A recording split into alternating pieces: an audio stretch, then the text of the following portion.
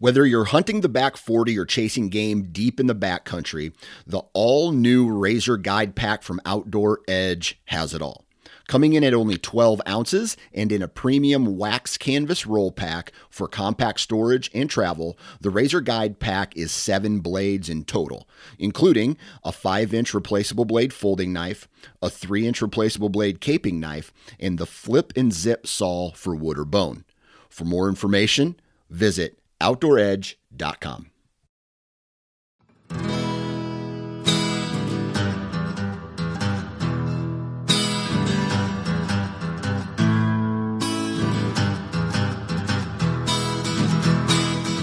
And what's up, everybody? Welcome back to the O2 Podcast, the Ohio Outdoors Podcast. Paul and I are here tonight. We are fresh off of a 24-hour stint at the Great Wolf Lodge down in Mason. So thank you to all the people down there that catered to us and our hooligan children for the last day or so. It was fun. It was a good time. Nice, steamy, humidity. I don't know what the hell you want to call it. It was great. It was a good time. We enjoyed the pool. Kids were just insane, dude. And that was great trip. Yeah, it really was. It was. We met up with our buddy Jacob from Go Wild. So shout out to Jacob and his crew. That was fun, and yeah, little hooligans all just ran crazy, spraying each other, and yeah, it was a good time. Good trip, man. It's good to catch up with Jacob and meet his family, and yeah, it was cool, man. Enjoyed the time with our family and wives. So yeah, it was good time, man. Good pizza. The pizza was okay. Yeah, for being, hotel pizza, if you will, it wasn't bad. So it was a good vibe down there. They still had all their Christmas decorations up and music playing, and that's something that dies hard in our family every year. The girls just love Christmas. They want to hang on to it. They want to watch Christmas movies and listen to music, and that hopefully that was the final version. Okay, so here's real life funny story. Well, first of all, we've taken all the decorations down and stuff. Like, I get it, but that's got to come to an end. It was Christmas night, I think, Paul, and the kids are laying there in bed, and they wanted to watch a show. And at first, they wanted to watch, Frosty the Snowman or something like that. I'm like, nah, we're done. We're done with that. So what do you guys want to watch? Sharks versus tuna. So next thing you know, we watched some Discovery Channel documentary about sharks and tuna fish. That's good. That's a good one. That's a good substitute for Frosty the Snowman. Christmas Day, I'll still allow it. You get in the spirit and all that stuff. I get it. But my wife, dude, it's like the day after Halloween. She's like, all right, let's set the Christmas tree up. I'm like, dude, it's November 1st. Like, no, we're not setting the Christmas tree up. And then Christmas afternoon, she's like, take it all down. So, oh, funny. That's good stuff, man. So, good stuff. So, what else you been up to? You been out in the woods at all? I went scouting. I got my archery hunt starts up. It started yesterday, actually. I obviously didn't go to that, but I went out, set up tree or a trail camera, and found a ton of deer sign. I've gotten a couple of bucks on trail cam. One, I sent it to you. One good deer, one good buck, a ton of does. It's a neat place. I'm looking forward to diving in. I'm gonna try. The weather's really crappy tomorrow, and I don't feel like hanging from a tree, dude, when it's, windy and rain. And, if I was, over, for the year, I'd probably go out, but no, this is the first year deer hunting I've ever been able to be particular about when I go. So yeah, you might as well at this point. And you've got the whole month on that property? Yeah, I got the month of January. So you can be, look, that depends what the weather's like, right? If it goes back to the polar vortex or whatever, you aren't probably going to go out in that crap either. So I don't know. I might, because I mean, technically, I still have a buck tag in my pocket, for the state this year. And I mean, if there's going to be some big deer walking around when it's spitting snow, I'll give it a shot. Dude. But I haven't duck hunted once this year, man, which is insane. My buddies have been going out. They've been chainsawing. Justin and Brandon have been chainsawing through freaking 9-inch ice and killing ducks and having a good old time. I just can't make the time, man. And it's kind of wearing me out. I don't know. I got all my duck stuff ready, packed up, ready to go. Just haven't had the chance. So I don't like that. Some duck hunter I am. No bueno. I'll tell you what, man. I had a camera tonight that was just blowing up. I sent you guys some of those pictures, but you did. I would love for some of those bucks to make it through the muzzleloader season, and feel free to drop. Dude, I ain't no muzzleloader on that by you.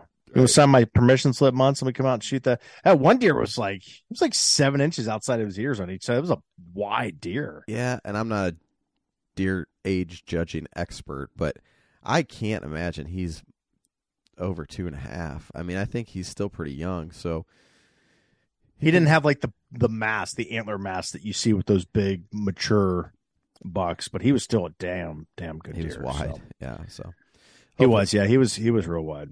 Hopefully, he makes it through there. But let's see, Paul. What do we got from around the state? You got anything? So we don't have anything from the state, do we? Nothing fun. So just some of the stuff that I get. I've got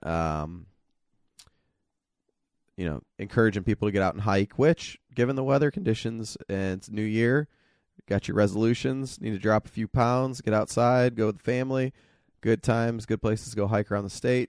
That one was cool. If you're into birding, lots of good birding opportunities around Ohio during the winter. I think the best one I got, just the idea of repurposing your Christmas tree, and I've done this for years.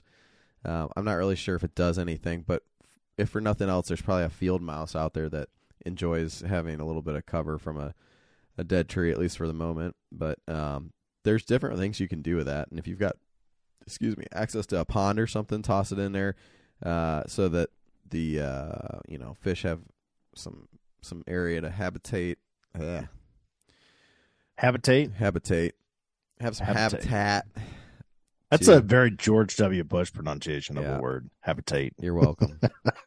You are welcome. So, anyways, that's why we're idiots, Paul. Wow, I cannot talk today. Can you tell the last couple of days? All right, kids. Uncle Paul's going to take over. So listen, Midwest Gunworks, MidwestGunworks.com. I've been screwing around. They have a gun parts finder, Andrew, so you can just type in like the part that he's laughing. Stop it. The part that you're looking for. They've got some really obscure stuff on there. They've got a massive category of gun parts. So if you are a gunsmith, you tinker in your basement, your garage, whatever it is, MidwestGunworks.com. Use the code Ohio Outdoors 5. Andrew, you'll save yourself 5% on any order. TetheredNation.com. I'm getting back up in the saddle tomorrow, Andrew. Look forward to that, man. Those one sticks, I keep seeing those pop up. They were running a sale. I don't know if they're still going on, but check them out, TetheredNation.com. You can find them on Instagram. You can find them on Go Wild. TimeToGoWild.com. You guys have heard us talk about it every day. Love those guys. Love the platform that they built. Love the community that they built. You can ask questions. You can learn. If you are a new hunter, you can learn, or you can drop knowledge with other people if you are a seasoned veteran hunter. So it's an awesome community to just share ideas, to share experiences, and to not be criticized by people that don't understand what we do and why we do it and why we love it. TimeToGoWild.com. Andrew, the Go Wild product of the week, a little foreshadowing here for our guest today. Click belts. They have a Click dog collar. See, your pronunciation's infecting me. Dog collar. Look, $39. Let's just get the elephant out of the room, okay? I think we're both still a little bit off from that stupid Buckeye game the other day. All right, and mentally, my brain is not worked right since that evening. So, apologies. Well, that's to the because you drank too much, Andrew. It's not because of the Buckeyes. There was so much yelling. So, anyways, back to the dog collars. Yeah, it's kind of cool. It looks like the Click belts, but it's for your dog. So, hunting dog, non-hunting dog, boom. Click dog collar, $39. TimeToGoWild.com. Get on the app. Android, Apple. Find me on there, Paul Campbell. Find Andrew Muntz. He runs our O2 page on there. You can find us on Go Wild O2 podcast. And then finally, last but not least, I'm wearing their hat right now, First Light, firstlight.com. Ton of stuff going on. If you're looking for products for turkey hunting, yes, I'm going to throw that in there once at least. Man, the Obsidian merino pants that I bought last year, fantastic. Durable. Really, really kind of stretchy material. I mean, I wouldn't go through a weed patch with them, but I really liked them. Big fan. The other thing that I really like too is that Sanctuary 2.0 jacket, and I've gotten to use it like a few times, and I think I've talked about it a couple of times. But dude, that thing, it is I mean, you're just in like a blast furnace. But if you get too hot, they just got those zippers. You just zip it out, dump some heat, move on with your hunt. So yeah, check them out, firstlight.com. Find them on Instagram. They got all sorts of stuff on there. Cool content that they're putting up every day. So thanks to the sponsors of this program. We appreciate each and every one of you. Get on there, check them out. Let us know what you think. And just on that, and you can also leave us a review. What are you going to say? Sorry. On that note, a couple things. You're going to see us do more with Go Wild this year. So I think that organization, that group of guys has so much energy and ready to go. Like, just keep on top of that, because we're going to be doing all kinds of fun stuff with them. And then you and I are traveling down to go visit with Cameron at Midwest Gunworks here in the next couple weeks. And so we'll have a show. I don't think it'll be next week, maybe 2 weeks, 3 weeks. We're going to talk about guns. We're going to talk about guns. We're going to talk about, what they have to offer and really cool stuff. Because that's a great organization that's up and coming, and really, I mean, they're doing great stuff. So they're not up and coming; they've been established that's for not what decades. I still can't talk. Okay, maybe I'm just. No, you're stop. good. Don't do that. You look good. The beard is looking better. You need to put a beard picture up on Go Wild.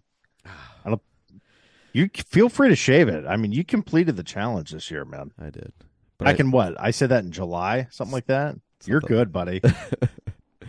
Or just grow the giant, the Amish beard, the whaler. Where you drive things down to like your chest, but you shave the mustache. So I saw a couple of those at Great Wolf Lodge today. There was some interesting different things at Great Wolf Lodge, but oh man, what a day. Good people watching. Anywho, so I told you I was gonna tell this story if I can talk. Yeah. But our guest today is Chris Powell. And Chris is from the Houndsman XP. This is one of the best interviews I think we had. And Chris is a very good interviewer, and he does a very good job on their show. I mean, they've got a hell of a following, and very, very good at what they do. But this gave him the chance to talk and different things. Anywho, Chris is a great guy, very funny. And I was texting with him earlier asking for picture to use on the social media and whatnot.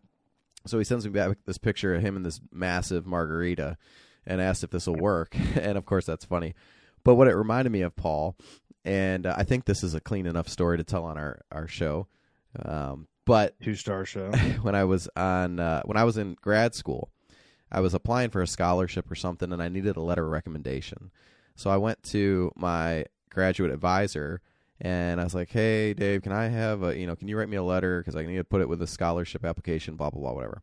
He's like, no problem. I'll put it in your mailbox. So I go down to my mailbox later in the day, and there's this note in there. Now, most of the time somebody does this in like a nice envelope and sealed or whatever. No. This is just a piece of, copy paper. And on there it says, quote, I saw this dude do 2 lines of blow back to back at a party. He's qualified. Dave, and it's written like a 4-year-old would write it. Hilarious, okay? Probably one of the funniest things. And if you know the guy, it's like, it makes sense. But yeah, I read this note, and I didn't know him that well at the time, and I'm like, is he serious? And I walked into his office. That's not me. That's not me. I didn't do that. So, yes, officially not. That was not a true story. And then the fact that he wrote that out was real, but it wasn't actually based on a true story. So, oh god, yes. That's pretty Anywho, funny. Chris Powell, he's the man behind one of the guys there behind the Huntsman podcast. Yeah. So he obviously Houndsman XP. The guy's a houndsman. He is like an elite houndsman. Man, they really do a nice job with the podcast, him and the crew that they have over there. So this isn't about like hound hunting in the sense that of how to do it, how to train a dog. It's not that. This is very much like this is a learning experience for people that haven't been around the culture of houndsmen and hunting with dogs and all that goes into it. And it's just a really good talk, a really neat talk. It was I'm going to tell you, man, it was the most enjoyable talk that we've done. I mean, I freaking enjoyed every minute of this. And one thing, listening to Chris's podcast, one thing that he communicates really well and really effectively is the threats that are there from outside forces, and we'll dive into those in the podcast, and people and organizations to the hunting and fishing culture that we all participate in. If you listen to this, you're a hunter, you're an angler, you are an outdoorsman, you enjoy it. You know, a lot of your lives revolve around what we get to do in the woods. And there's a massive threat to it. And there's so many people, we've talked to them. There's so many people that are naive to that think that it's just, people are blowing smoke, but it's not. And just because it doesn't affect you and the sport that you love, I'm going to use me, turkey hunting. There aren't organizations out there that are specifically targeting turkey hunters. Like, we're just the worst people on the face of the earth. But there are people that are targeting trappers.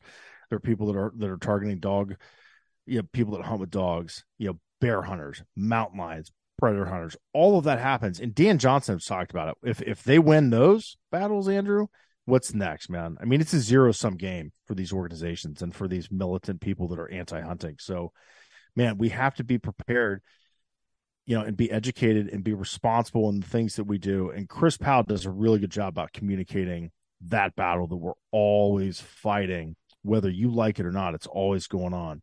And so we talk a lot about that. So that's how we, in the last 20, 25 minutes of the show. And it is fantastic, man. If you don't want to listen to the dog stuff, I don't care. Thumb through that. Do not miss it. Do not miss it, because that is dynamic and it's powerful and everyone needs to hear it. The dog stuff, the cultural stuff, freaking awesome. So do yourself a favor, listen to the whole episode. Don't hit it forward. So, and I'll tell you what, man, it never ceases to amaze me when we get somebody on who's like very much an expert in that realm, how much I don't know about stuff, Yeah. And I mean, we talk a lot about whitetail deer. Okay, that's one of my main passions in the world. It's very popular within our country, but there are so many other niches that are fun and things like that. Like the houndsman idea. I don't know anything about the dogs, and I know we didn't get into like the techniques and different things like that. But I mean, we were even afterwards talking to Chris about, well, do your dogs? Do you have to have dogs for raccoons and for bears? Like, there's just like there's so many things there that I don't know, and we can go down the line, and I'm not a master hunter outdoorsman. That's why we get guests on that are, but like houndsman, duck hunting, upland bird, fishing. There's so many things out there that you can be an expert on, and I don't know. There's just, and I guess that's where the fun and all the gear and all the other stuff that comes along with it, the experiences to go out and enjoy these different activities. Chris just brings a different side of the table. So, and I think, is he retired game warden? Is that what I picked up out of that? He was, yeah. I don't think he said it officially, but I know he said he spent some time, a couple of decades, I guess. So, yeah, guy's sharp, man, sharp. You guys are really. What's Clay Newcomb say? You're not going to want to miss this one. I can't do his Arkansas accent, but you know what the hell I'm talking about. You're not going to miss this, man. This was a phenomenal talk. Good, absolutely phenomenal. Good show. So, I hope everybody enjoys it. We got some good stuff coming up here in the near future. Someone give us a review. So that stupid 2-star review isn't the first damn thing. Yeah, I said it, that you see when you look at it. We're sorry. Things got a little weird on the O2 podcast the last couple of episodes. We love you. Sorry for the foul language. The first person that gives us a review that's not 2 stars. Yes, I'm buying a review months. We're going to send you something. So, getting fired up. Yeah, Chris Powell, dude. Freaking awesome. Yeah. Oh, man, you guys are going to love this episode. Hey, check us out, though, on Instagram. It's the.o2.podcast, but preferably on Go Wild, the O2 podcast. What else, Paul? We got the website is the02podcast.com if you got anything there. Yeah. TikTok. Oh, yeah. I haven't logged onto that thing in a month, so I don't know what's on there. Funny. So, but enjoy it. Right, we appreciate you guys listening. We'll talk to you soon.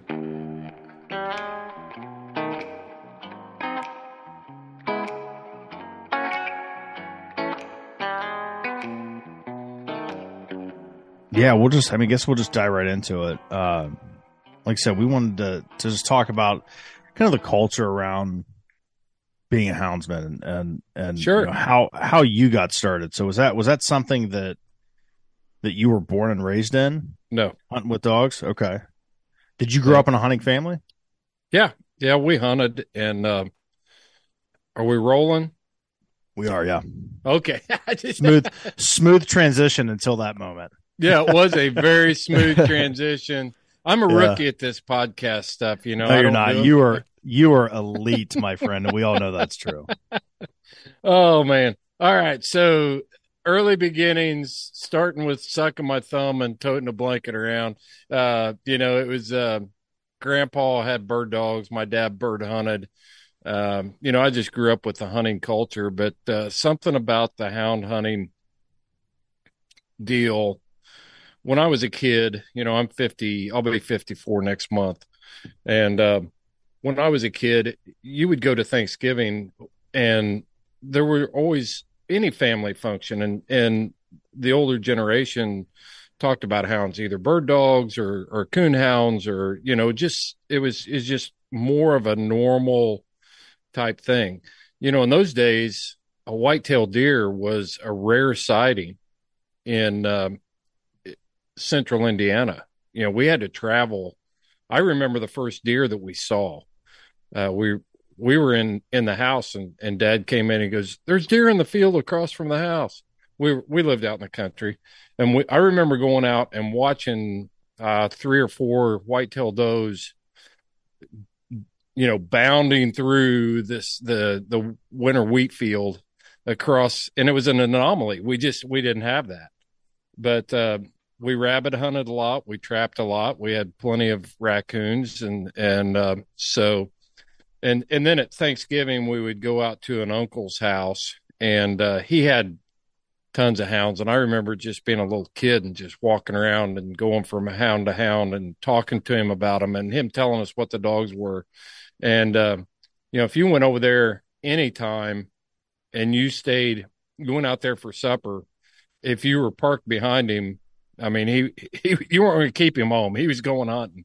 And we would sit on the porch, and I remember just being a small kid and sitting out on that porch, and you could hear the hounds running off in the distance. So he knew that my uncle actually is the one that knew I had the draw to hunting and hunting with hounds and stuff. And he set me up with my first hound when I was 13 years old. So I've been pretty steady in the hounds or tree dogs of some sort since then. I had a little bit of break for my military service and then took a couple detours here and there, but for the most part, for the last 40 years, I've been in a full-fledged houndsman. Yeah. So 13 years old. What was your first dog? It was an English red tick, and it was probably a lot better dog than what I was a houndsman. I'm sure it could have been.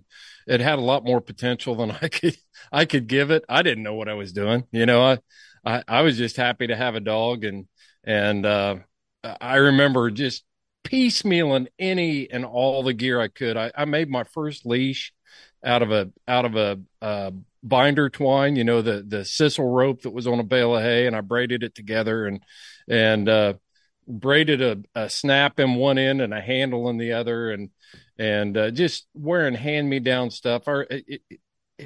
You just did whatever you had to do back then, and wearing hand. I remember when I got my first pair of Carhartt bibs and a pair of gum rubber green boots that said Coon Hunter on the front from Nightlight catalog. I thought I had arrived, buddy. I have made it.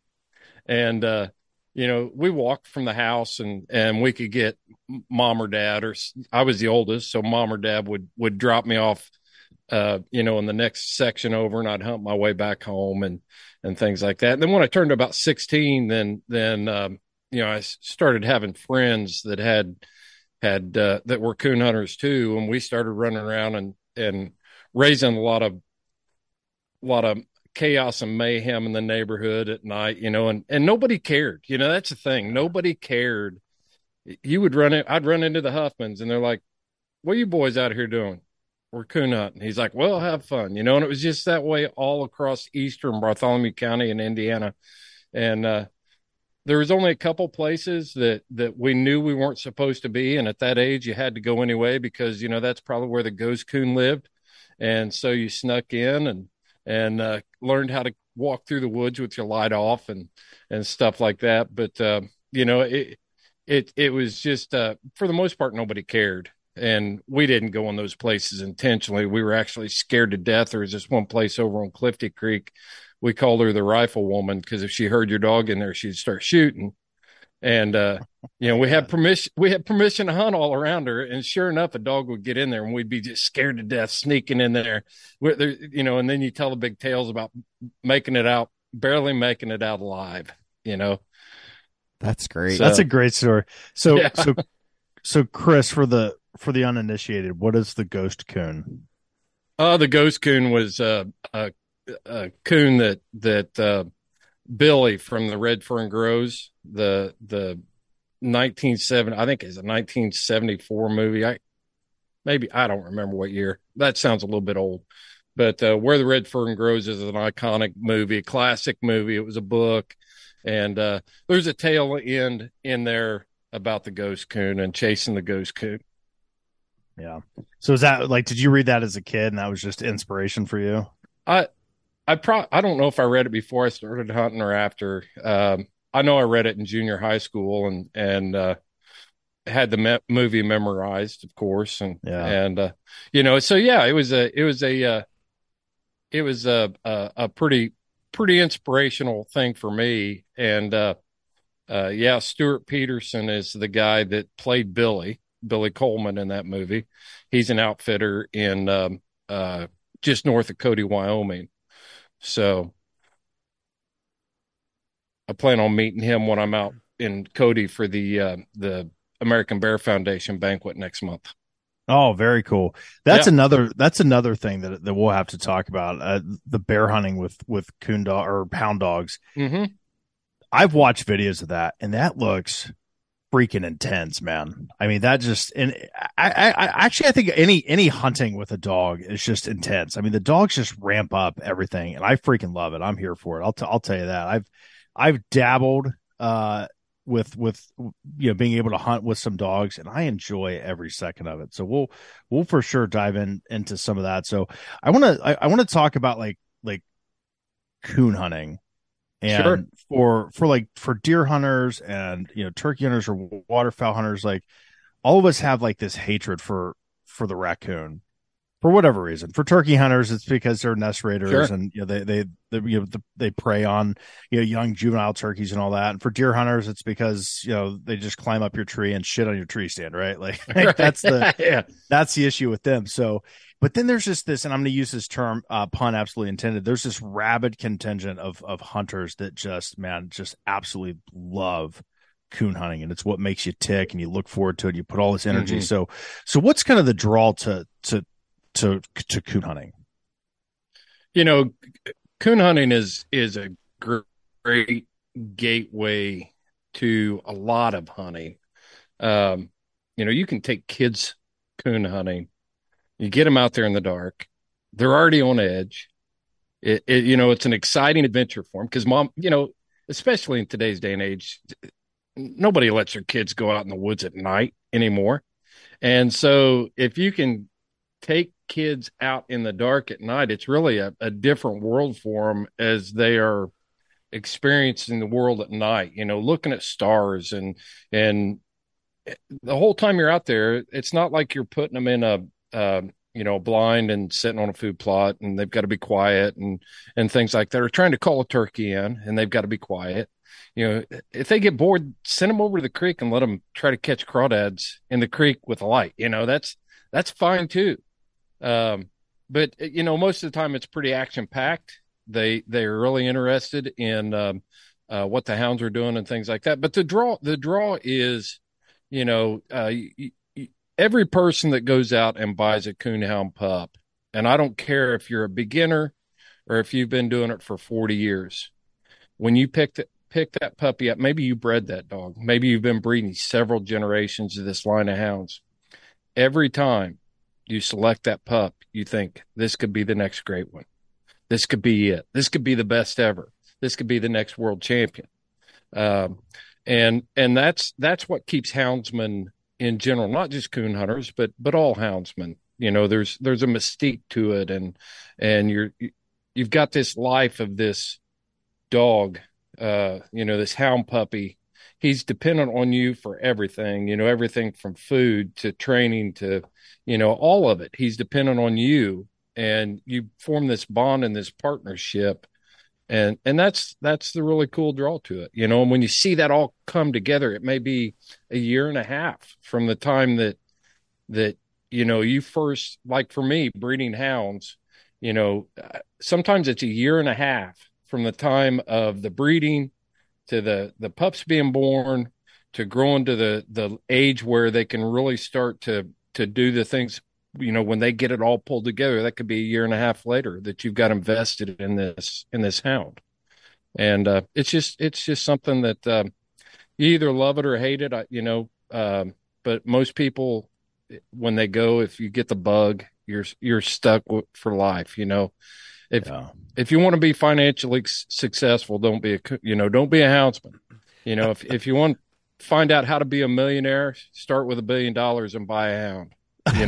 You'll be a millionaire real quick. It's funny, Chris, I was listening to your show the other day where you're talking about all the different antibiotics and medicines and stuff for the dogs. And I look at my wife and I go, I feel like this seems like it would be kind of an expensive venture. And normally I'm one that's like ready to dive into that kind of stuff, but I can't even like wrap my head around all the, not even dollars, the time commitment, everything else that goes with it. It just seems very expensive and costly hobby, albeit it seems awesome. But I've hunted everything. I've got Pope and young deer on the wall. I traditional bow hunt, killed turkeys with flintlocks, and I'm not trying to pit. The last thing that we do on my podcast is try to pit any group of hunters against the other. But when it comes to a lot of different styles of hunting, I can put the gun in the safe, and bring it out a couple weeks before season and zero it. I can do a quick check on my gear, before I go on another type of hunt. But when you do hound hunting, it's a 365-day a year commitment. They're not going to feed themselves. They're not going to exercise themselves. No. And just the amount of property that it takes to hunt, you've got to go around and maintain landowner relationships and community relationships and things like that. So it is a big investment other than just financial. One tracking collar that we run on a dog costs $350 from Garmin. And I've got 6 of them in a bag sitting over here on the shelf. And that's just the tracking collar. That's not the handheld. That's not the drive track. That's not the antenna. That's not the $2,000 dog box in the back of the truck. We're talking about, in today's day and age, I know of one hound that's out there right now. And if you shift gears a little bit and get into competition coon hunting, then, this dog's won $400,000 in the last 18 months. That's amazing. It's better. Yeah. Paul, there's a whole different culture incredible. out there. It's a bass fishing culture. We're giving trucks away. We're giving, $100,000 paychecks away in the competition coon hunting world. Yeah. So let me ask you about like the. Hold on. Oh, go ahead, Andrew. Chris, I'm an idiot. So I've got like a bunch of really basic questions to ask. I'm going to hold off on some of those. But this is an idiot question. What is a coon hunting competition? Like, do you just go out at night and say you've got 3 hours, go kill as many as you can, or tree them, or what? No, there's actually a whole point system set up. It's for the uninitiated. It's like watching a hockey game. It's fun to watch, but if you don't know the rules, you really don't know what's going on. I don't know what icing is, and I don't know what I get the high sticking deal, but I'm not a hockey guru. And so it's kind of the same deal. If I talk to you about strike points, tree points, circle points, keeping a strike open, things like that, I could lose you in the terminology. But basically what it is, Andrew, is there are 3 major coonhound registries that sanction what is called a night hunt. And that's Professional Kennel Club, PKC, United Kennel Club, UKC, and an organization called Pro Sport. So each one of these organizations will announce, they've got a schedule of events, and a lot of them are pre-entry. So you pay your pre-entry and you go to the location and you enter your dog, and then you draw out with three other hounds, and it's called a cast. And there are several other casts that night that are going to go out and compete as well. And so your dog is going to be scored according to when they locate a track and they bark. Okay, that's called a strike. And so strike points are graduated point systems: 100, 75, 50, and 25 in descending order. So if my dog goes out, it barks, I strike my dog. If I'm first, I get 100 points that go on the card. When it locates the raccoon in a tree and it barks treed, I call it treed. And if it's got the raccoon, then it's another 100 points. So, and you just accumulate points as you go. You never kill the raccoon. And then everything is based on that point. If they don't have the raccoon, then you get a minus. If they've got a raccoon, then it becomes a plus point. And then you scored, plus points against minus points, and then you get cast placements and things like that according to points. Sounds like the hockey analogy. I get that. So icing callback. So I want to ask a question about the 400,000 dog. So a dog that's that good and that successful, is that a testament to the dog itself, or is that a testament to the trainer? Because I could take that dog, I know nothing about coon hunting, nothing about training a dog, and it would be fat and lazy and would not be. I mean, so that's a package, right? I mean, can a coon dog trainer take any dog and make him into a 400,000 dog? The old adage is 90% of training is done in the breeding pen, which means genetics. You've got these genetics that have lined up that have made this dog a phenomenal candidate. He's got potential, and then the hunter or the trainer comes in and they just polish this diamond in a rough. And some guys are better at it than others, and then it's. But 90% of what a dog's going to be. A lot of times I'm just a taxi cab back and forth to the woods. If you get that right one and it's good, you're just a taxi service. You're just giving it opportunity to do its thing. Those are the great ones. You can take a mediocre dog and put some polish on it and make it a good dog, but the great ones are born, not made. So if you've got the $400,000 dog and it's a genetic thing, does that mean that dog will be bred down the road and just continue to make more money? Like, oh yeah, yeah. Paul, we might need to go find a dog. I draw the I draw the conclusion or the parallel. What we're seeing in the competition coon hunting world now is going right along the lines of horse racing. It's been there for years. It's kind of been on the sidelines, but now it's really starting to get some legs and some wheels under it, and big purses. We're talking about giving away pickup trucks and the whole 9 yards. So bass fishing, competitions, horse racing, this is going the same route. Is that good for the coon dog hunter? Is that good for the houndsman? Is it good for the dog, or is that just kind of it's managed well? Because there's some nefarious people in the horse racing world. You hear these horror stories, and there's nefarious people in the walleye circuit. I mean, just recently here in Ohio, we had guys stuffing. You guys know that guy? Pounds. No, we don't. Yeah, stuffing 8 pounds of lead weights into walleye. So, I mean, when you involve money in people, bad things inevitably happen. So, I mean, is that good for the sport, for the activity that you love? If you go across the community and you would poll the hound hunting community, you would get mixed reviews on that. In my opinion, the exposure is very good. There's a lot of things like one of the largest hunts in the country for a long time was the St. Jude's hunt down in Parsons, Tennessee. Over the years, houndsmen have raised millions of dollars for St. Jude's Children's Hospital. The problem is, um, the the machine isn't keeping up with the culture. And what I mean by that is, we're not doing a good job of publicize. We never have done a good job of publicizing what we do. Um, we just some of the rules need to be are they're constantly changing. But you look at horse racing, and you win the Kentucky Derby when that horse comes off the track, it's getting blood drawn to make sure that it's not doped up.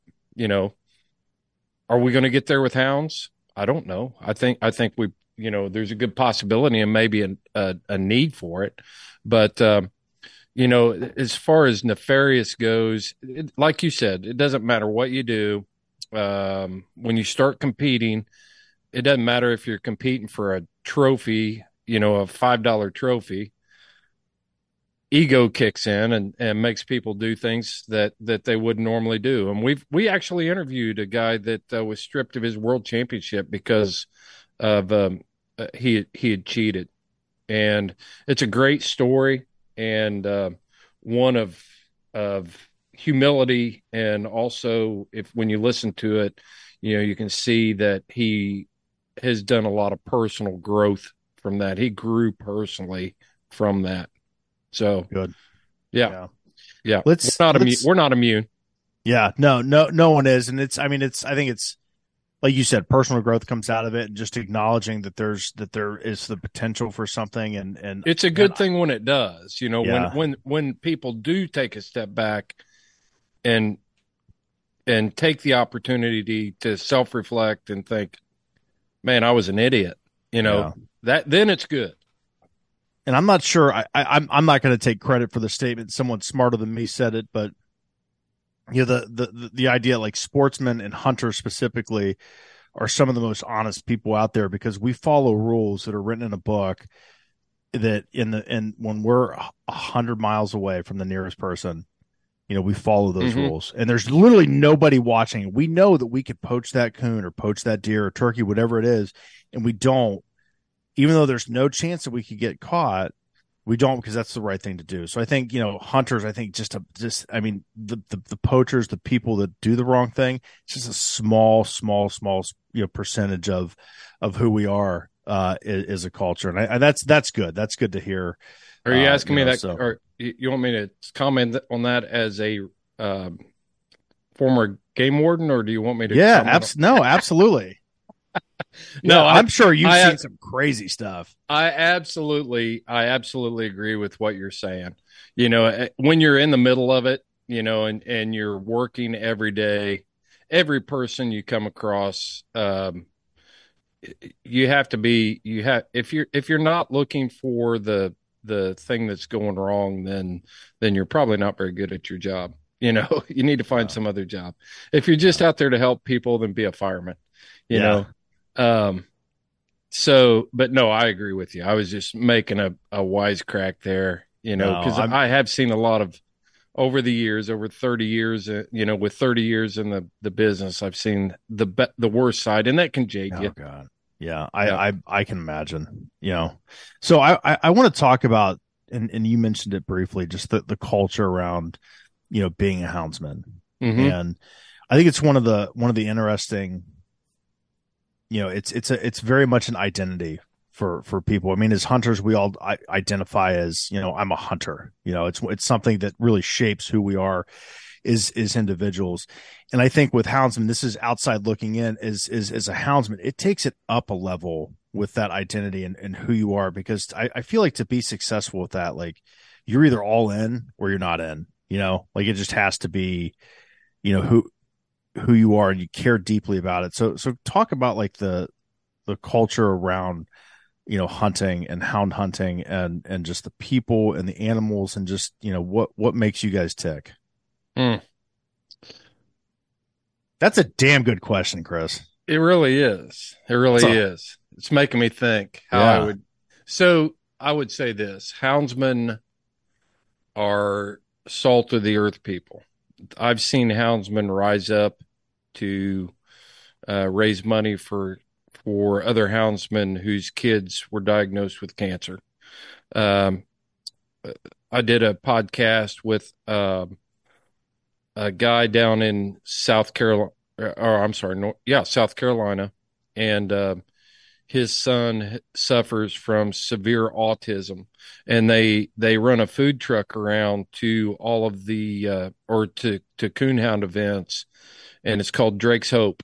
And I watch coon hunters and houndsmen line up at that thing because they know where that money's going. They could go into town and get a cheeseburger or whatever, but they're going to eat some of the best barbecue they ever tasted, and they're also going to support a fellow houndsman's kid. I've seen houndsmen put themselves out to host Freedom Hunters events where we take veterans on outdoor adventures. Great sacrifice to themselves, and going all out to make sure that these veterans, America's warriors, come back and they can experience something like this. It's not all. We don't all wear white hats, and we don't all, we're not perfect. One of the things when you talk about the culture of houndsmen, I think you have to look and discuss the reputation of houndsmen and maybe the misunderstanding around houndsmen. For one thing, we're out there, when we're talking about coon hunting, we're out there in the dark, and most people think, why in the world would anybody be out there in the dark? And if you're out there in the dark, then you're probably up to no good. And but a lot of that is houndsmen we've allowed ourselves to lose control of the narrative and I think the hunting community in general we've lost control of the narrative where we let other people define who we are and what we do. And if you spent time with houndsmen, I'll give you an example. Brad Luttrell with Go Wild just released a podcast. We took him bear hunting, and he got to experience houndsman, hound hunting, and bear hunting firsthand. And in his podcast, he made the statement that these guys are self-regulating. They like our group of hunters, we've got rules on what bears we're going to take and what bears we won't take. We have just like an antler restriction that you may put on your hunting lease. We're not going to shoot anything under 130 inches or 100. We're doing the same thing. We're choosing mature boars, 200 pounds and up, because we're conscientious and we know that sows, your female bears are the ones that are going to produce your bears for you. So the law only says they have to be 100 pounds, but I watch houndsmen go above that and say, we won't take anything under 200. And,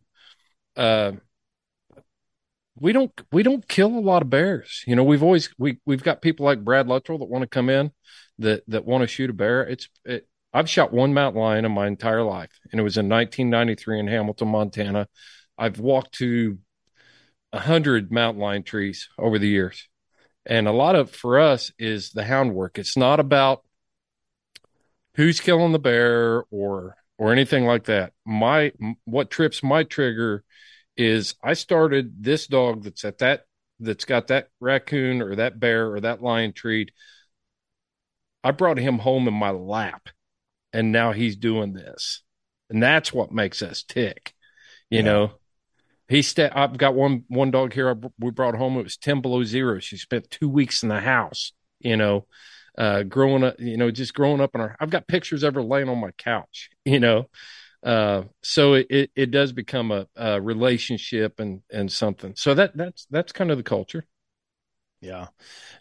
So you talked just real briefly about kind of the perception of houndsmen, and you've lost the narrative. Obviously, anti-hunters, we'll get into that. Mm-hmm. One of the things that always kind of frustrates me is just within the hunting community. So, and I use that as a big tent, right? Big tent hunting community, all of us. Houndsmen are definitely in the corner and there's a huge section of hunters that just hate on you guys constantly for whatever reason. And I mean, I'm sure you hear it all the time. Oh yeah. And I saw just recently there was a really big personality a couple years ago. So I guess that's not recently, but was on a mountain lion hunt and shoots this mountain lion, and this thing falls out of the tree, and the dogs were going crazy. I'm sitting there watching like, damn, that is freaking cool.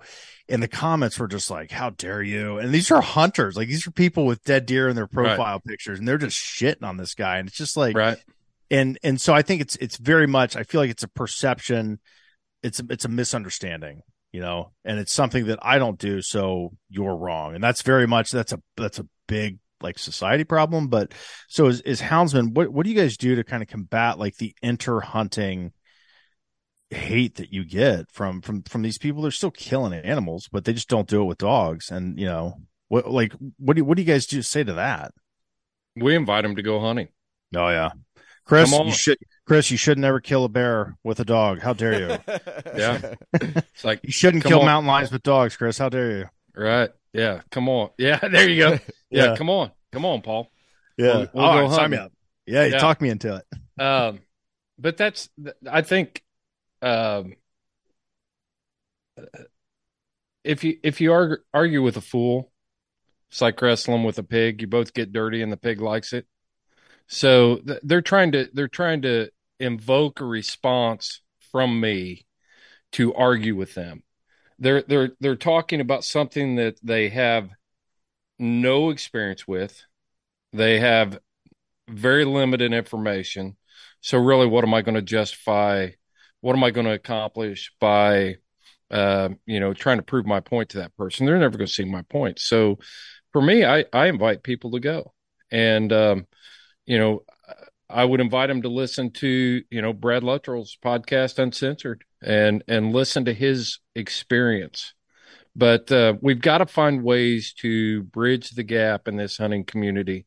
We've got people that do all sorts of hunting, and when we all start focusing on our own little niche in the hunting community and becoming these elitists and making this statement that, you're a deer hunter, but I shoot a trad bow.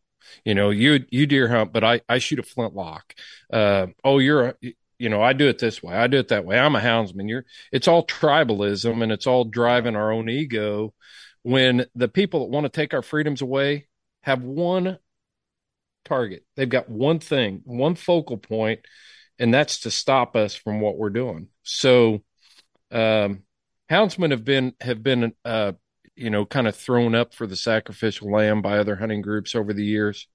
And, we can let them have that, take the heat off of us, but you're not going to satisfy those people. They're still going to come after you. When we're done, they're coming after you.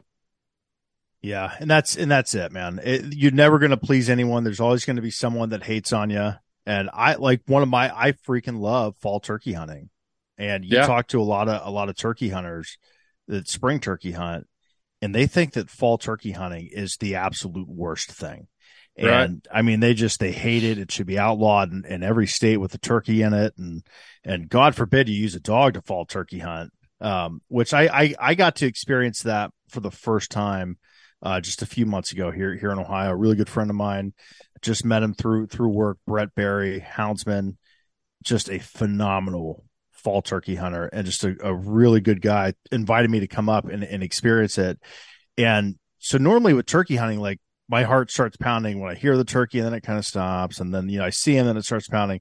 The moment that dog started barking, my heart started pounding, and it didn't stop until I realized that there weren't any turkeys coming. But I mean, it was an unbelievable experience. And my favorite part of the whole day, the dog would kind of run out a couple 100 yards and would come back and check on Brett.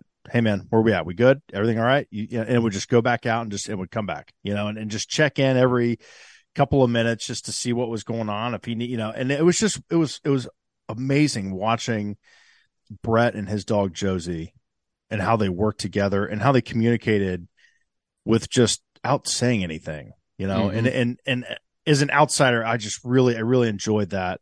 And I texted my wife about 3 or 4 hours into it. I'm like, I'm getting a dog. Like, that's it. This is all I needed. This is push me over the edge. Watching that and just getting to experience seeing her busting up some flocks. And, like I said, I didn't get to kill a turkey that day, but just seeing it all happen was really neat, man. And I enjoyed that experience. But when I told some of my fall or my spring turkey hunter friends what I was doing, they're just like, I can't believe that you would do that. How dare you? And it's just, and it's funny. I work with turkeys every day. I bring them the data and the science behind like why it's, not as bad as you think it is, like actual hard numbers. And people they choose not to see it. And we all deal with it as hunters. It's an emotional response. It's paradigm paralysis. Yes. Have you ever heard that term? I have not. That's the first time. That's exact. Please enlighten all of us on this.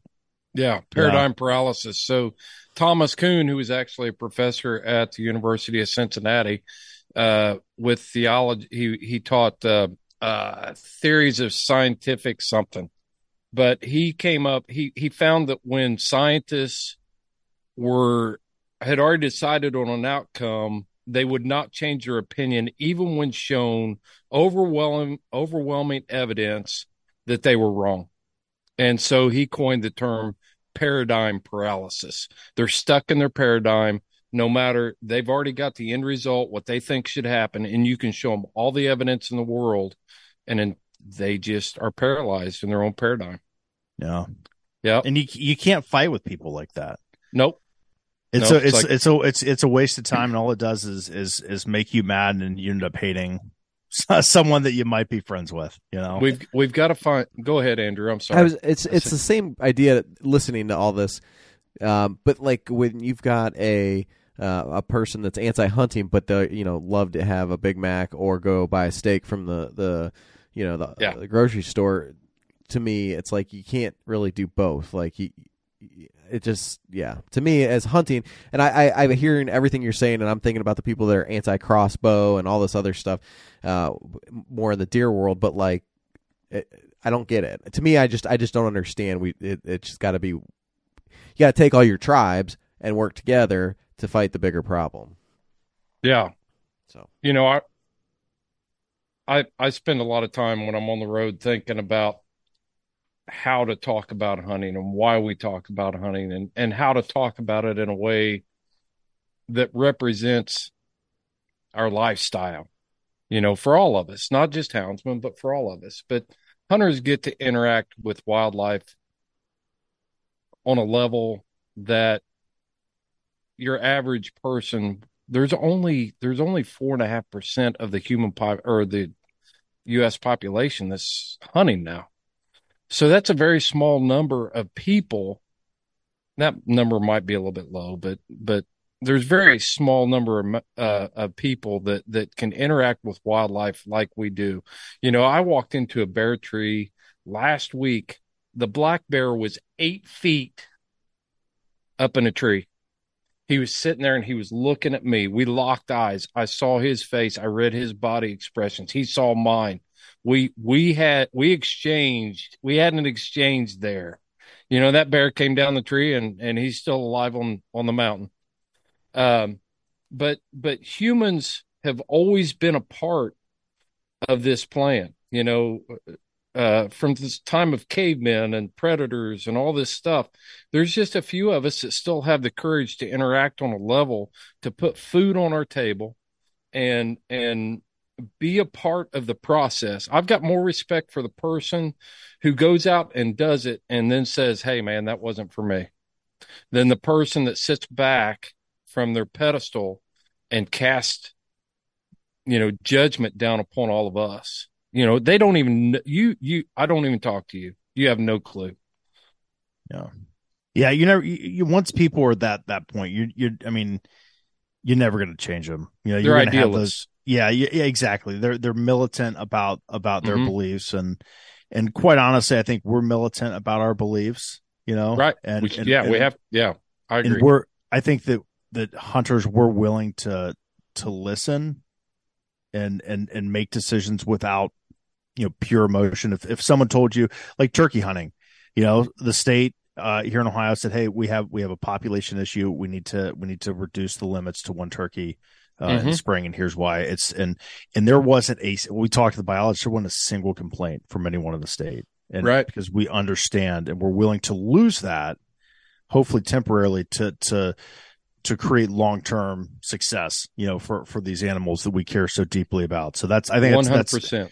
Yeah, and someone that's locked into the anti-hunting, they don't understand any of that. That hunting is conservation. Conservation is hunting. You can't have one without the other. And they're so intertwined with the systems that we have. So that's really neat to hear you guys say that. But so let's Chris, go ahead, Muntz. I'm just curious. I'm playing devil's advocate. I think there's a certain demographic out there that will say, the hunting is fine if you're eating it and that kind of stuff, but. And this is ignorance again, like when you go out and shoot coons or coyotes or another one, like I don't know a whole lot of people that are eating coons and coyotes. What kind of, not answer, but just, I mean, where does that discussion go? I mean, obviously there is the caveman, the predator prey, population control to a certain degree, but coyotes are just everywhere. There's coons everywhere. And no matter, and I guess ignorantly again, do you guys like sell your coon furs or what are you guys doing with that? I'm sorry, Paul. We used totally to derailing all this, but we used to, but the fur market is dead. It's been stripped by the animal extremists. That for some reason, the same people that will wave the banner of animal rights will also talk about the Green New Deal. And they're all about wearing petroleum-based fake fur and the process that takes tons of energy and fuel to make the fake fur, but they won't wear a renewable resource like fur. How much sense does that make? Yeah. We'll spend 100 or 1,000 gallons of petroleum-based fuel to make a synthetic fur, to transport it, to ship it, to get it to your store, to keep the lights on at the store, for you to drive your car to the store, to get it home. But it's that paradigm paralysis. Absolutely. It doesn't fit their narrative. So therefore the fur is not a renewable resource. But getting back to your question, Andrew, about everything is part of the bigger picture, ecological picture. A possum's got to eat. The hawk that's going to feed on the carrion has got to thrive on something. Not everything. I don't buy into everything we shoot has to be food. It just doesn't. At some point you've got to step in. We have done such a great job of screwing up the original management plan on our landscape, that if we don't step in and manage this resource, the other side of it is very ugly. I guarantee you there's people's dogs and cats being eaten in the suburbs of Columbus, Ohio right now by a coyote, and they'll cry about that. But then they'll also see a coyote hunter on the other side, oh my gosh, he's chasing this coyote down with a hound. Well, yesterday that same coyote was chasing your lap dog down and eating it in front of you, So that's how I look at that. That's how I address that. That's one of the things that I use quite a bit when I encounter an anti-hunter or even a non-hunter, is we have manipulated and destroyed the ecosystems to the point that we have to help regulate populations. And if we don't, like you said, the alternative is essentially an inevitable collapse of those systems completely with the wildlife. So, and that's something that people refuse to hear and they refuse to accept. You want to change it? Well, stop urban sprawl, stop building warehouses, stop, pollution, stop using water, stop farming. It's like none of that is going to happen. Right. So, right. So let's dive in. And I've listened to you talk quite a bit, about the threats to hunting, and you're very, very passionate about that, and you communicate that really well. So I'm excited for our listeners to hear kind of your stance. So if we took, once again, big tent, all the hunters are in it. If we put a target on the back of all of those people in the hunting community, houndsmen and coon dog hunters, you guys would probably have the biggest target. And there are more people. And I'm not talking about hunters now. I'm talking about anti-hunters. You guys are, I would say, target number one, man. And because you've got the dogs, and people disagree with that, and then you're killing things with those dogs. So you are probably more primed to talk about this than anyone in the country. So my friend, please, the stage is yours. Let's talk about anti-hunters within the houndsman circle. Yeah. So I think you nailed it. I would even argue that maybe trappers are, if they're not a bigger target, they're right there with us. Trapping with the collapse of the fur market has pretty much, it's pretty much taken care of itself. There aren't many people out there stringing steel these days, only for management purposes. And a lot of that comes from whitetail leases and bigger management properties. But I think the thing that if I was going to tell your audience anything is, we can't afford to give up any more ground. Zero. The day for compromise is over. We have backed up as far as we can back up, and we've got to start building these relationships where houndsmen show up when there is a deer management issue. Deer hunters show up when there is a hound hunting a threat to, a guy turning a hound loose to chase a rabbit or a raccoon or whatever it is. We've got to find ways to bridge those gaps in this community if we're going to survive as a community as a whole. I think about a lot of analogies sometimes, or I spend a lot of my time thinking about analogies. And I was in the Marine Corps, and Marines are notorious. If they haven't got anybody to fight, they'll fight with each other.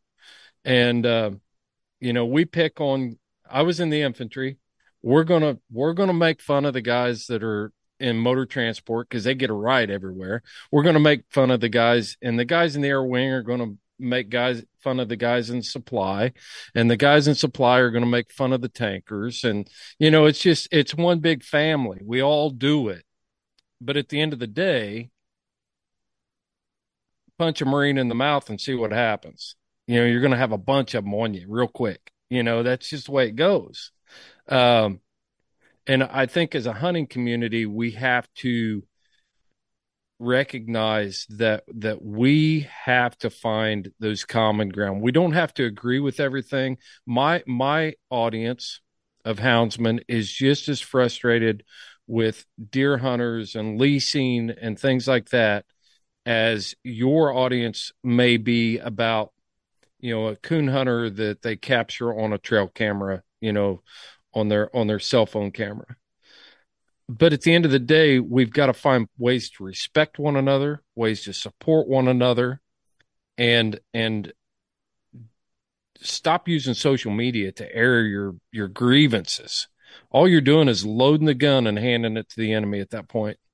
They are going to they watch everything. These anti-hunting organizations have millions of dollars. You take an organization like the Center of Biological Diversity out of Phoenix, Arizona, maybe Tucson, Arizona, I think. Their annual budget in 2016 was $14 million. That's one organization. You put the Humane Society of the United States. I've been by the PETA building that sits on the shores at Norfolk, overlooking the bay there. It's a multi-million-dollar building for PETA, World Wildlife Fund. All these different organizations, they have got deep pockets, and we cannot match them dollar for dollar. We just simply can't. So we've got to find other ways. The good news is we are finding success in different initiatives. We had a great year as a hunting community last year. Senate Bill 32, I believe, was introduced in the state of Colorado to ban lion hunting, bobcat hunting, and lynx hunting. Okay, so why do we throw lynx? You can't hunt lynx in the United States anyway. Okay, that was just fluff they added on to it. But what we saw under that threat was ranchers, hunters, everybody coming together, and that was defeated in committee. Same thing happened in Arizona. They tried to push through an initiative or a rule proposal to ban mountain lion hunting, bear hunting, and maybe bobcats there too. That was quashed because hunters rose up and said, enough's enough. And we've got to continue to do that, and we've got to continue to find ways to support one another. I don't care if a guy's got he wants to hunt field mice. We need to support him. We got to find ways to support those people as long as they're doing it ethically. If you're doing it ethically, then we have to support each other. Yeah. I think just to touch on, what you said about social media, I feel like with hunters, we're our own best friend and we're also our own worst enemy. And, social media has amplified that to a level that I don't think any of us can control at this point. And I couldn't agree more that, man, you got to stop fighting with each other. There are 300 million people on Facebook. That's insane. I'm not one of them. I will say that. Yeah. And it's just, it's got to stop. It really does, man. And your analogy with, with the Marine Corps, you punch one of them in the face, you're going to get 10 of them jumping over the bar, coming after you. Yeah. Yeah. And that's how it needs to be with hunters. And, I've had some conversations with some listeners of this show that they don't necessarily agree with kind of the sensationalism that people are coming after the hunting, because it hasn't affected them personally. It hasn't affected what they care for. And I can tell you, and you can speak on this, Humane Society, Center for Biological Diversity, PETA, what is the other one? ASPCA, WWF. ASPCA, Yeah, Audubon say all of them. The main, like the number one is no hunting, no trapping, none of it. In anything. It doesn't matter. Deer, bear. That's their end game. Absolutely. And if you think that it's, and if you think that it's something else other than a total, like a zero hunting, zero trapping, you're naive. Mm-hmm. And those organizations will not stop until they get to that point. So let me ask you this question. So, if you live in, and I'll get to my point here in a second, but if you live in a community that has a homeowners association, and say it's a early archery season type deal, and you bring a deer home and you hang it in your garage, what happens when the neighbors call the police or calls the homeowner association? My point is, we sit back and we say, oh, they'll never take hunting away. Well, you can look back. There was a documentary. Well, let's just go back to Bambi in the 1950s. There was a huge dive in the number of hunting licenses that were sold the year after Bambi came out. And I don't have the numbers. I'm not going to try to make them up, but it was huge. And then you move into the 1970s with The Winds of November, a documentary that was aired on, I believe it was CBS. Man, again, we saw numbers drop. So the animal rights organizations are so smart. They're full of attorneys and marketing people, and they've got they've got deep pockets, and they're well orchestrated. They've all read Sun Tzu. They know the art of war. They know how to fight this fight. So in the case of hound hunting, and it's the same for what you're talking, or any type of hunting. It could be a bird hunter. They're not going to come out and say, they can't come out to your typical Ohio voter and say, convince them that raccoons need to be protected, because your aunt's got them living under the eaves of her house. The farmer down the road's got them eating his crops. The guy, they're carrying disease from the garbage cans in the suburbs. They're everywhere. So they know they can't convince people of that. So what they do is they come after leg hold traps. They come after, how many hounds I can keep at my house. How are they going to tax my hounds? Do I have vaccination records on my hounds? Do they need to be brought in when it's below a certain temperature? Do they need to be brought in when it's above a certain temperature? They're attacking this at the local level. How many municipalities in Ohio is it illegal to shoot a bow inside the city limits, but you've got deer standing in people's front yards eating thousands of dollars worth of landscaping, but nobody can hunt them because there's a city ordinance, because somebody decided that was all the movement of the animal extremists to make sure that we cannot hunt. Chris, Yeah. who's funding these groups? Because you're talking a lot of money. I'm just, Yep. Where's $14 million in an annual budget come from? And that's, being one group. Brian Dowler with the Sportsman's Alliance. I had him on a couple weeks ago, and we had this discussion. Groups like Center for Biological Diversity, ASPCA, HHUS, they aren't afraid to spend a lot of money to capture a little bit of money. And that sounds like a poor business model. But what I'm saying is they'll spend $100 to get some person who's sitting there and they're, looking at sad puppy dogs on a commercial, and a 1 minute commercial that we've all seen, for $4 a month. With Sarah McLachlan. Yep. I know. Yeah. I know the song. Susan Sarandon, to sit there and say, you can help these poor dogs. And they take all that money that they collect over this wide base and they put it in war chests, and that's how they're getting it from my aunt. They're getting it from your sister. I don't know, all those people that aren't informed, that think that they're actually doing a great thing. Who doesn't want to help dogs and cats? Dogs anyway. But the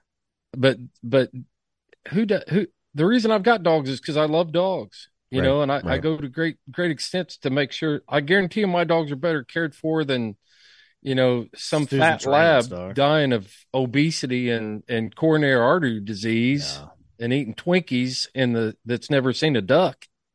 Yeah. I think all of those organizations, one thing that they do, they are experts at taking the emotional high ground from us.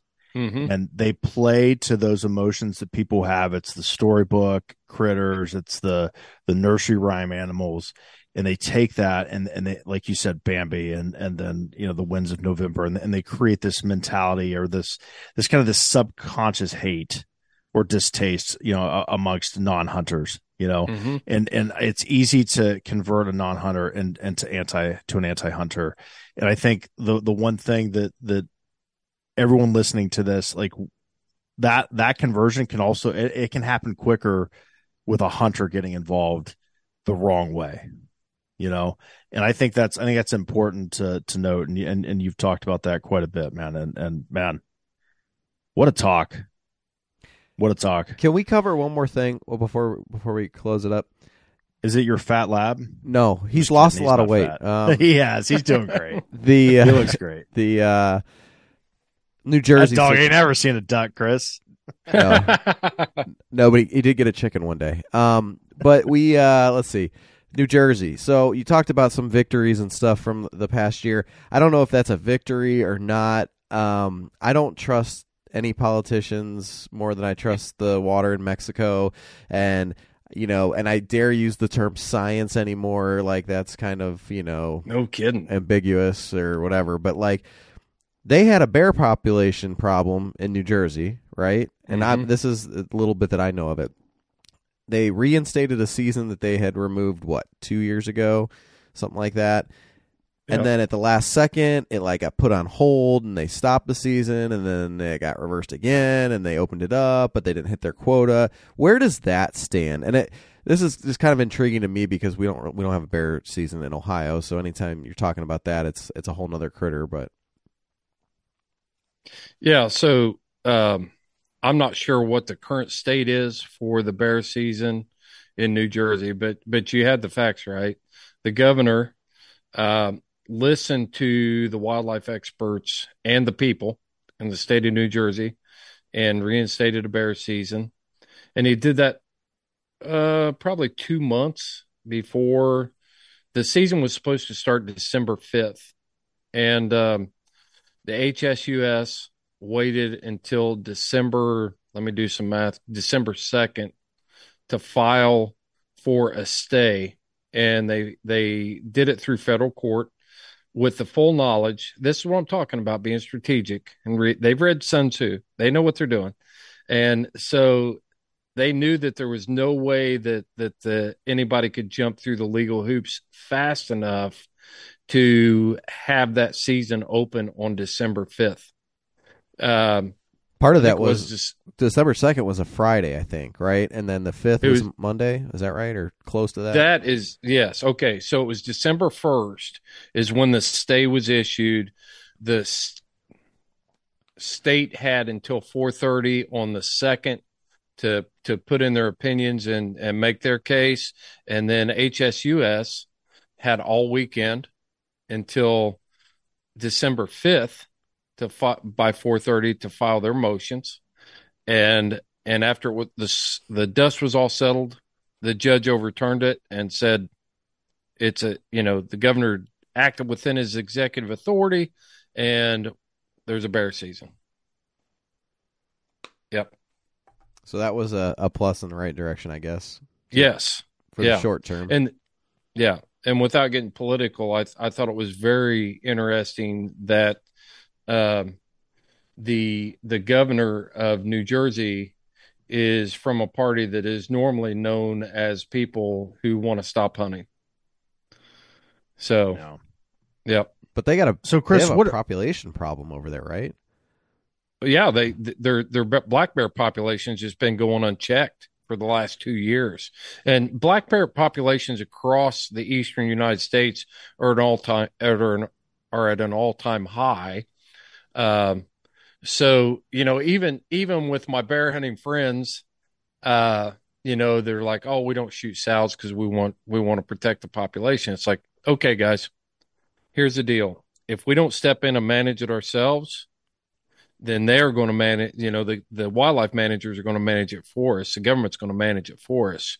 So taking a sow here and there isn't necessarily a bad thing. That's part of the management plan. You do have to trust the experts on that. Yeah, for sure. So before we go too far, I just want to throw that up there, sitting on my shelf behind me, The Art of War. Read it, guys. If you're listening to it, man, this is a classic. So yes, it is. What are some of the organizations out there that are just doing good work to protect the rights of big tent hunters? Who out there do you really like the work that they're doing? My number one is Sportsman's Alliance. When you look at that organization, they've been around a long time. They've got the infrastructure. They've got everything. They know how to play this game, and they've got a good track record of being successful. Todd Adkins over there in their government affairs is a sharp guy. You've got Brian Lynn, who is doing the editor work and everything on their publications and writing their Facebook posts. If it's going on, they know about it. They've got a grassroots effort across the United States. I would encourage, if you've got an archery club, if you've got a hound hunting club, a coon hunting club, whatever it is, spend that $250 and join as a club. Support that organization. I think that's a really good one. I think any of the we need to be involved with a lot of different organizations. We need to support the Wild Sheep Foundation. We need to support Rocky Mountain Elk Foundation. You know, but for me, my first, if I was going to budget myself and I had to join one organization right now to protect hunting, it would be the Sportsman's Alliance. Yeah. I've been a member of that organization for quite a few years. They're based here in Columbus, Ohio, and they are sharp. The only criticism that I would have about Sportsman's Alliance is some of their posts that I read. I'm like, I need a freaking law book to break some of those down.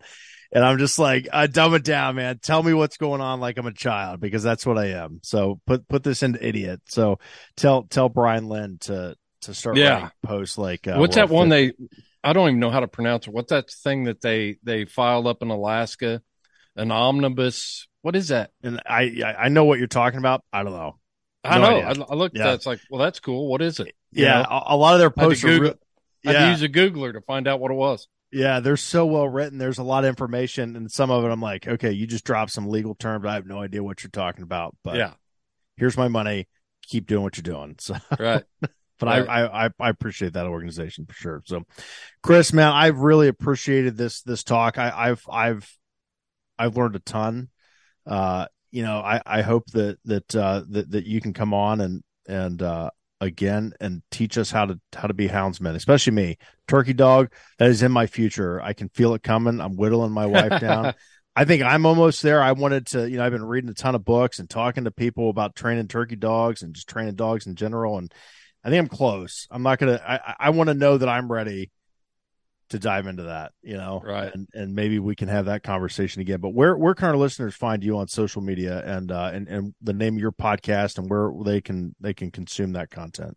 Yeah. So, my podcast is the Houndsman XP podcast. It's just Houndsman XP podcast. We're on all the social media. Our website's houndsmanxp.com. We talk about all kinds of hound stuff. We're talking about, hunting jackrabbits with greyhounds and falcons. We're talking about blood tracking dogs, which is a big thing in the deer hunting community. We just released a couple podcasts about what you need to do if you're a deer hunter and you shoot a deer. Start getting deer hunters in this mindset that instead of just running out there, kind of a mental checklist that you need to be going through.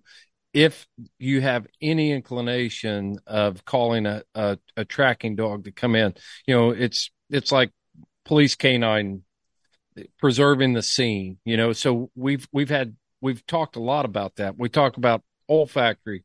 We talk about things that are going to help. If you're a bird hunter, how dog's nose works, health and care and all that stuff. But that's what we do. And the main goal is to, really bridge the gaps in the hunting community and make hound hunting more mainstream, not some sort of an anomaly, freakish thing that nobody understands. We want to talk about it, and we want to help other hunters understand what we do. Yeah. Good. Anytime, man, whatever we can do to help. I appreciate all the work that you do and everyone in your community, man. We're in your corner. I am fascinated by it. I'm a fan. I love watching the dogs Thank work. you. And if you haven't done it and you're listening to this and you made it all the way through, find someone to take you out and hunt, man. I mean, it is so much fun. And it's a new world. And I've really enjoyed my time walking behind a dog. So Chris, good luck to you, man, in this new year here in a few days. Whatever hunting you got left. You got any good trips planned coming up, or are you guys kind of winding down? We got a lot of stuff going on in January, February, travel schedules and hunting trips and different things. So yeah, we got a lot going on. I really appreciate you guys asking me to be on the podcast with you. You guys have a great show, and I really appreciate you. Thanks. Yeah. Appreciate Chris, it. thank you so much, man. Thanks, Chris. You bet.